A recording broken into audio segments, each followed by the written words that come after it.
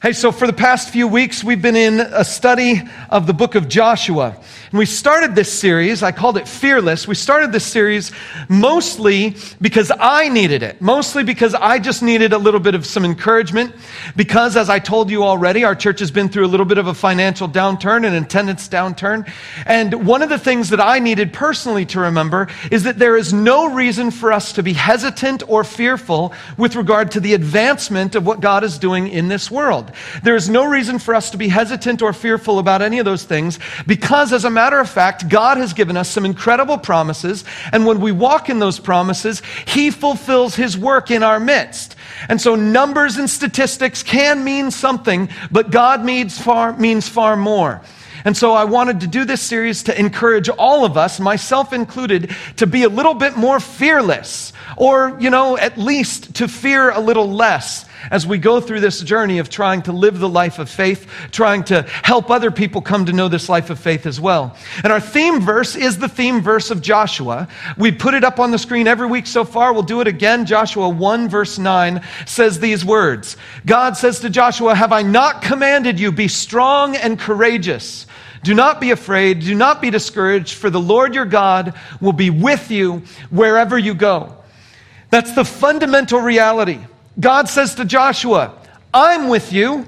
You've got no reason to be afraid. As long as God is with us, there's no reason to be afraid. And then, of course, the question after that is, well, is God with us, and can we rely on Him that way? And so we've been talking about that for the past few weeks. And each week what we've done is we've looked at the book of Joshua to find the book of Joshua's recipe for being fearless. And then we've compared that to the New Testament promises God has given us. And we've come up with a few basic principles, 4 basic principles. I'll just give them to you by way of review. They're on your note sheet. They're in the live event notes as well. The first one is just to remember that God is with you. That's what Joshua had heard from God. God said, I'm with you. You shouldn't be afraid. Remember, God is with us. But God isn't just with us to sort of stand next to us. He's with us in more ways than that. He's with us in the fact that He has given us promises, and He has given us provision, and His presence is powerful in our lives. And so because of those things, God is truly with us in more ways than one. And then the second principle was just you need to keep stepping. You need to keep taking your next step. And that's because God is not just with us in these other P words, as we sort of identified in that second week. God is also with us as we persevere in what God is asking us to do. Joshua and the nation of Israel marched around the city of Jericho, and they marched around 7 days in a row, and on the 7th day they marched around 7 times in a row. And I just imagine on the 6th time around on that 7th day, maybe some of them were thinking about stopping. But here's the point. You don't know when the last step is before the walls fall. And so you have to keep taking that next step, because that might be the step where God actually breaks through and keeps His promise all the way to you. And so step number 2 in fearlessness, after you remember that God is with you, then you just keep walking the path. You just keep stepping along the path. Keep taking your next step. And then number 3 was to uncover the things that might be holding you back. Every one of us is hiding things. And those things that we hide keep us away from full relationship with God. Those things that we hide keep us away from full relationship with other people. And they will come out and bite us if we leave them hidden. And so we have to be the people who say, no, I'm going to confess my sins. I'm going to bring them to the surface. I'm going to invite other people into my life, and I'm going to ask them to help me walk this journey. And then God will free us. And then lastly, it was to simply jump. Take the leap into God's promise. If God has made you a clear promise, then step into it boldly. And we've looked at a couple stories of that already. First of all, we looked at the fact that Joshua would just pray and say, God, keep the sun over there. Don't let it move. And God answered his prayer in some miraculous fashion. And so since God answered his prayer in miraculous fashion, we know that God is someone who answers prayers for people. And so one of our boldnesses is to just simply pray and to say, God, I'm going to go ahead and put this in your hands. I'm going to see how you work. And then last week we looked at a guy named Caleb, and his journey was one of just boldly stepping into God's promise, even though the obstacles were huge. He's like, I'm not letting anything stand in my way. Well, today we turn from looking at Joshua and looking at Caleb and these people who jumped into their promise. and we start looking at you. We start looking at us.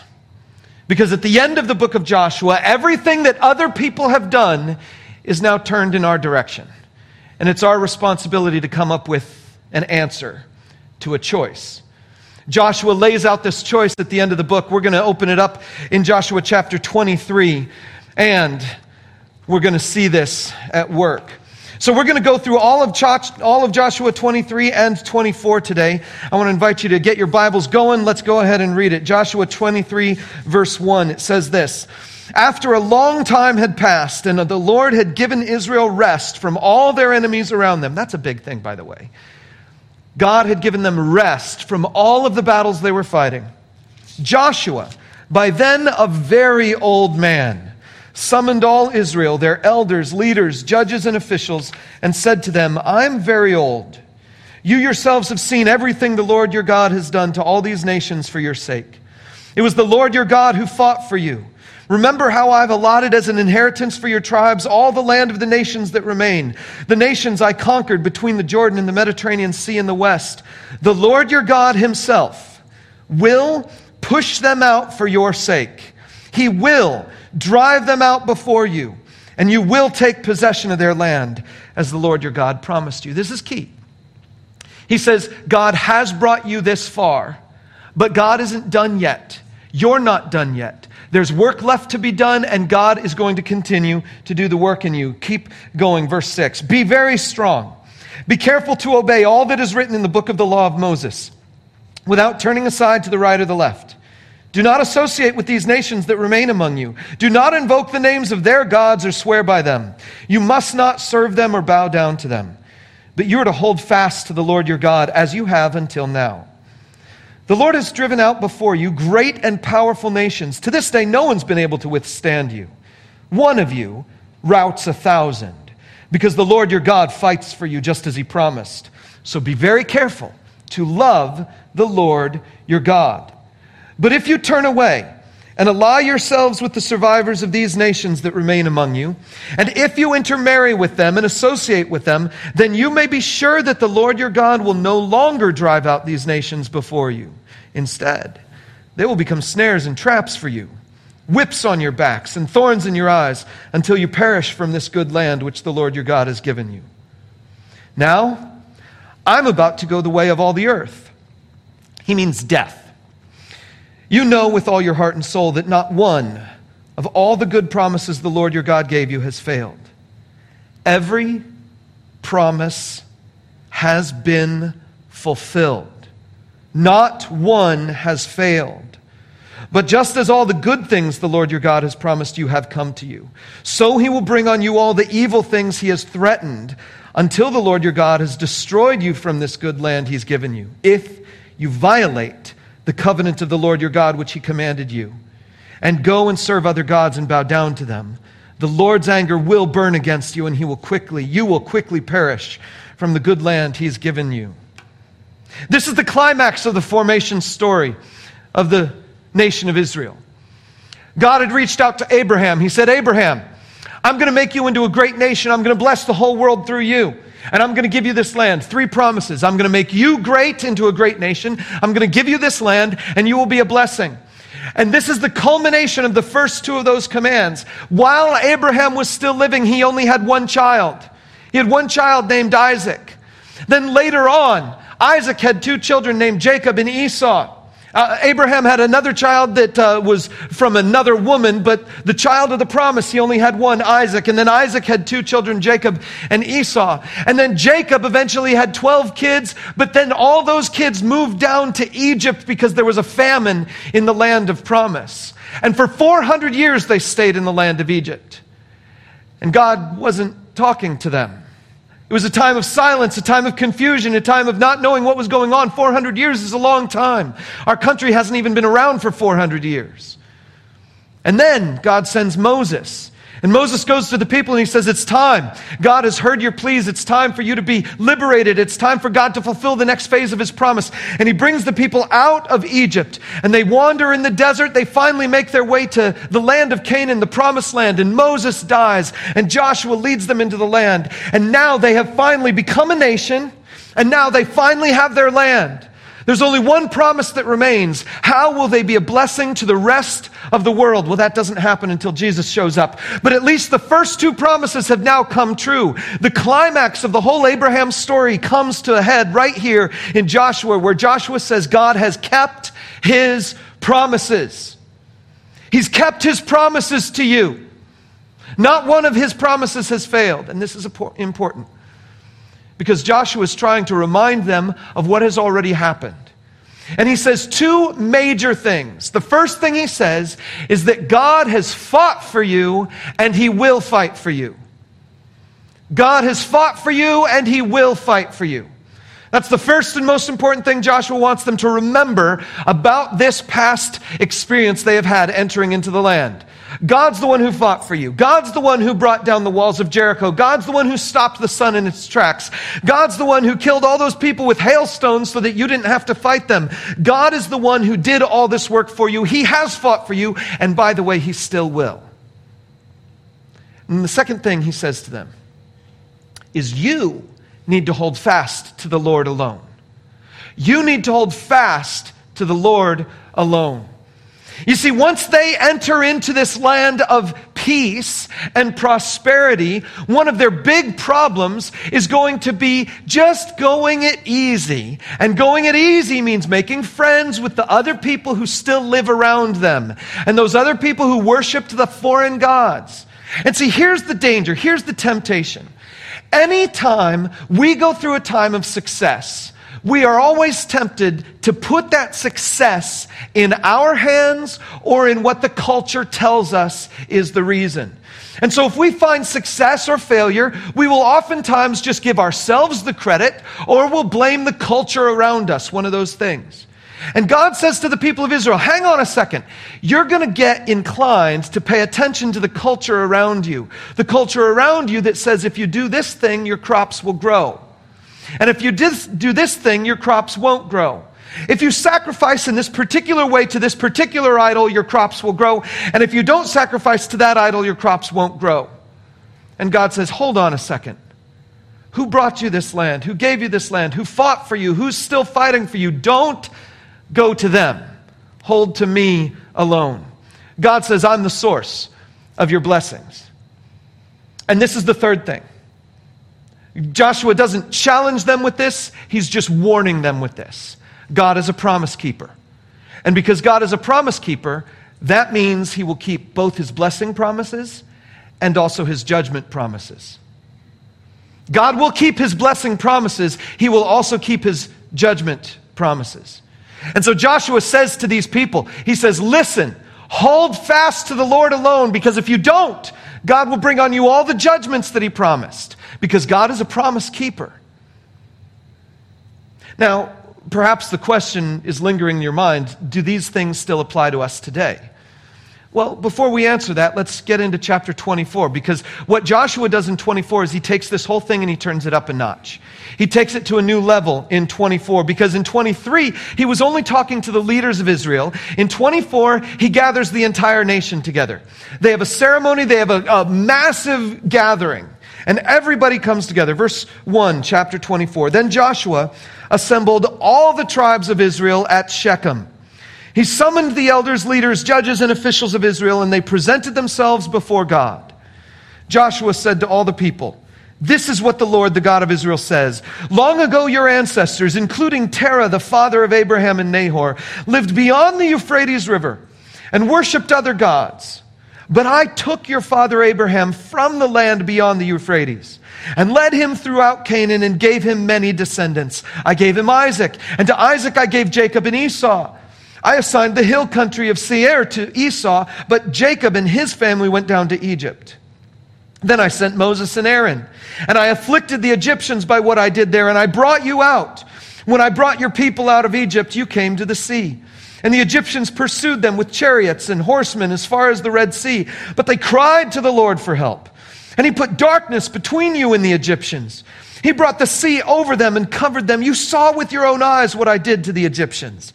Then you lived in the wilderness for a long time. I brought you to the land of the Amorites who lived east of the Jordan. They fought against you, but I gave them into your hands. I destroyed them from before you, and you took possession of their land. When Balak, son of Zippor, the king of Moab, prepared to fight against Israel, he sent for Balaam, son of Beor, to put a curse on you.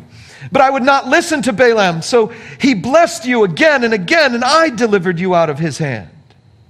I want to pause there for just a moment. Because if it's not been clear to you yet, what Joshua is saying to these people is God speaking, God says, I brought you from nothing again and again. God says, Abraham was nothing, but I brought him into this land. And I gave him descendants. And those descendants were nothing. They had to go to Egypt just to survive. But I sent Moses and Aaron, and I brought them out. And then they ended up at the sea, and they were nothing compared to the Egyptian army. But I brought them over the sea, and I conquered the Egyptian army. And then they wandered in the desert, and they were nothing when the Amorites attacked them. But I gave them deliverance. And then you entered into this land, and you were nothing. And I brought you from nothing again and again. God says, listen, you have got to realize something. You have always been nothing. And I have always brought you out of it. Keep going. Look at verse 11. He says, then you crossed the Jordan and came to Jericho. The citizens of Jericho fought against you, as did also the Amorites, Perizzites, Canaanites, Hittites, Girgashites, Hivites, Jebusites. But I gave them into your hand. I sent the hornet ahead of you, which drove them out before you. Also the 2 Amorite kings. You did not do it with your own sword and bow. So I gave you a land on which you did not toil, and cities you did not build, and you live in them and eat from vineyards and olive groves that you did not plant. You did not toil, you did not build, you did not plant, but you experienced the wealth. God says, I gave you wealth that you didn't earn. And so here's what Joshua says, verse 14. Now fear the Lord and serve him with all faithfulness. Throw away the gods your ancestors worshipped beyond the Euphrates River and in Egypt, and serve the Lord. But if serving the Lord seems undesirable to you, then choose for yourselves this day whom you will serve, whether the gods your ancestors served beyond the Euphrates, or the gods of the Amorites in whose land you're living. But as for me and my household, we will serve the Lord. Write this down. Joshua says, so choose God. So choose God. This is important. See, you cannot serve nothing. You have to serve something. That's the way we are designed by God. We are designed to be creatures who serve. And you have to serve something. And here's the thing. A lot of us like to pretend that we're independent. We like to pretend that we're on our own. We like to pretend that we serve no one else but ourselves. But the truth of the matter is, if you adopt the attitude of independence and you say, I will serve no one but myself, then you are a servant of the American independent idiom, the American independent notion of what right and wrong is. You aren't serving yourself. You're serving some philosophy. You're serving some philosophy that says you're the best and you need to maximize yourself. You're serving some philosophy that says you're worth it and you need to treat yourself well. You're serving some philosophy that is outside of yours. You didn't invent it. Someone else invented it, but you bought into it. Listen, all of us serve someone. So choose. Choose who you're going to serve, but choose wisely. See, this is where we get it all backed up with God. We get it all turned around and backwards because we have a tendency to think that God works like this. I choose God, and then He blesses. We have a tendency to believe that. But what Joshua's trying to emphasize to the people of Israel, and the emphasis that still lasts into today, is this. You are nothing, and God keeps choosing you, and He keeps blessing you, and He keeps loving you, and He keeps giving so much to you, and He brings you from nothing again and again and again. So choose Him. That's it. We have a tendency to think that God is responding to me when the call is for me to respond to Him. God has brought you from nothing. He's given you wealth you didn't earn in so many different ways. And all of us experience that in different ways, but the fact remains, God has been blessing us. Now, maybe you're sitting there and you're saying, I've gone through so much hardship in my life, I can't imagine God's blessing on my life. And I'll simply say, well, you're still breathing. God's not done with you yet. There's a glorious future He has in mind for you. And God's promises are fulfilled in all of our lives in different ways. Sometimes they're just in the not yet place right now. But this is the claim that Joshua is making to his people, and it's the claim that I would begin to make to you today. Because of all that God has done and all that He will do, you should give yourself to Him. And you have nothing to fear. See, Joshua says to the people, God's fought for you, and He will fight for you. God has blessed you, He will bless you. God will keep His promises to you.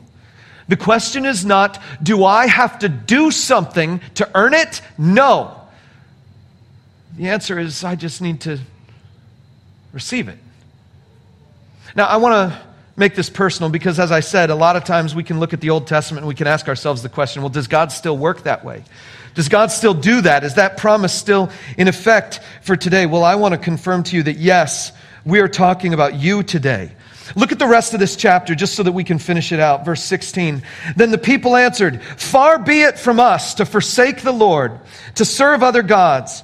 It was the Lord, our God Himself, who brought us and our parents out of Egypt from that land of slavery and performed those great signs before our eyes. He protected us on our journey and among all the nations through which we traveled, and the Lord drove out before us all the nations, including the Amorites who lived in the land. We too will serve the Lord because He's our God. And Joshua says to the people something profound. You are not able to serve the Lord.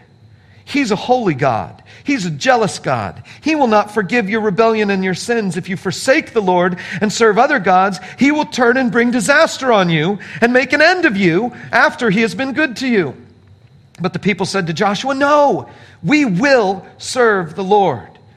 Then Joshua said, you're witnesses against yourselves that you've chosen to serve the Lord. Yes, we are witnesses, they replied. Joshua says, listen, God's going to hold you to this. Now then, Joshua said, throw away your foreign gods that are among you and yield your hearts to the Lord, the God of Israel. And the people said to Joshua, we will serve the Lord our God and obey Him.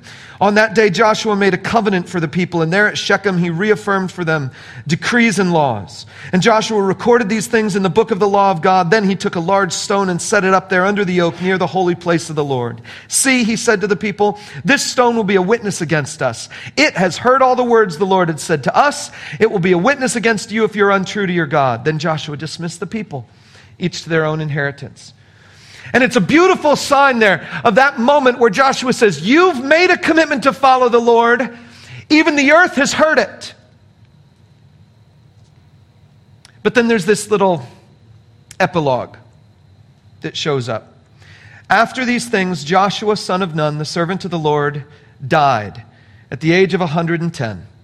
And they buried him in the land of his inheritance at Timnath-Serah in the hill country of Ephraim, north of Mount Gash. Israel served the Lord throughout the lifetime of Joshua and of the elders who outlived him, who had experienced everything the Lord had done for Israel. And Joseph's bones, which the Israelites had brought up from Egypt, were buried at Shechem in the tract of land that Jacob bought for 100 pieces of silver from the sons of Hamor, the father of Shechem. This became the inheritance of Joseph's descendants. And Eleazar, son of Aaron, died and was buried at Gibeah, which had been allotted to his son Phinehas in the hill country of Ephraim. And what you need to get from that last little section is this. On the one hand, something glorious has happened. They buried Joseph's bones. Joseph had died in Egypt, and as a symbol that Egypt was not their home, Joseph asked for his bones to be brought to the promised land. And now they finally bury them. This is a symbol that God's promises have been fulfilled. But there's a dark side. Joshua's dead. The priest is dead. And we've just been told that they followed God as long as the elders stayed alive. But if you even begin to go into the next book, you learn that they quickly fall away. And the book of Judges is a terrible story of the people repeatedly following other gods. So I'm going to end our time with this. I'm going to show you 4 reasons why I believe you need to choose God and God alone for the rest of your life. 4 reasons why you can give yourself completely to Him. Promises that He has made to us and promises that He will definitely fulfill. What He has done and what He will do. 4 things. Number 1, God is your creator. And this is far more profound than we ordinarily think. And instead of taking you to Genesis 1, I'm going to take you into Colossians 1. Take a look at this verse. It says, the Son is the image of the invisible God, the firstborn over all creation. For in Him all things were created, things in heaven and on earth, visible and invisible, whether thrones or powers or rulers or authorities. All things have been created through Him and for Him. The clear teaching of Scripture is that Jesus Himself is the agent of all creation. The Father in heaven said, let there be light, and Jesus made it happen. Jesus is the agent of all creation. In Him, everything was made, including you and including me. So if you're ever wondering, what has God done for me lately? All of it. Like literally all of it. Number 1, He's your creator. Number 2, He is your Savior. He is your Savior. I want to take you to this passage. It's beautiful in 1 Peter. For Christ also suffered once for sins, the righteous for the unrighteous, to bring you to God. He was put to death in the body, but made alive in the Spirit. The Holy Spirit of God raised Jesus from the dead to prove that the first half of this statement is true. Christ suffered once for sins, the righteous for the unrighteous, to bring you to God. A lot of times when we think of salvation, we think of going to heaven. And I want to expand your mind to say, no, Jesus is the kind of Savior who brings you to your Creator, who brings you to your God, who brings you into a relationship with Him. This isn't just about you experiencing some promise of the future that when you die, you're going to have some good things happen to you. No, this is a promise about today. Jesus is your Savior today. He brings you into a relationship with God. And so as a result, number 3, He is your companion. He is your companion. This verse is so beautiful. I'm going to show this with you. It's just so incredible. Let's put it up on the screen. It says, this is how we know that we live in Him and He in us. He has given us of His Spirit. Those of us who follow Jesus have the Spirit of God in us. It says, we have seen and testify that the Father has sent His Son to be the Savior of the world. If anyone acknowledges that Jesus is the Son of God, God lives in them and they in God. And so we know and rely on the love God has for us. This is an amazing promise. If you acknowledge that Jesus has come from God, God puts His Spirit in you. He says, God is love. Whoever lives in love lives in God, and God in them. This is how love is made complete among us, so that we will have confidence on the day of judgment. In this world, we're like Jesus. There is no fear in love, but perfect love drives out fear, because fear has to do with punishment, and the one who fears is not made perfect in love. See, that passage says, if you acknowledge Jesus, God puts Himself in you. And if God is in you, you have no reason to fear, because God's love fills your life. And you have no reason to fear the judgment, because God is making you to be like Jesus. And so, God is my Creator, He's my Savior, He's my companion, walking with me through this life. Which leads us to the final thing. God is your good King. And so I'm going to take you to the last book of the Bible, Revelation. It's a longer section, but here it goes. The Apostle John says, then I saw a great white throne and Him who was seated on it. The earth and heavens fled from His presence, and there was no place for them. And I saw the dead, great and small, standing before the throne, and books were opened.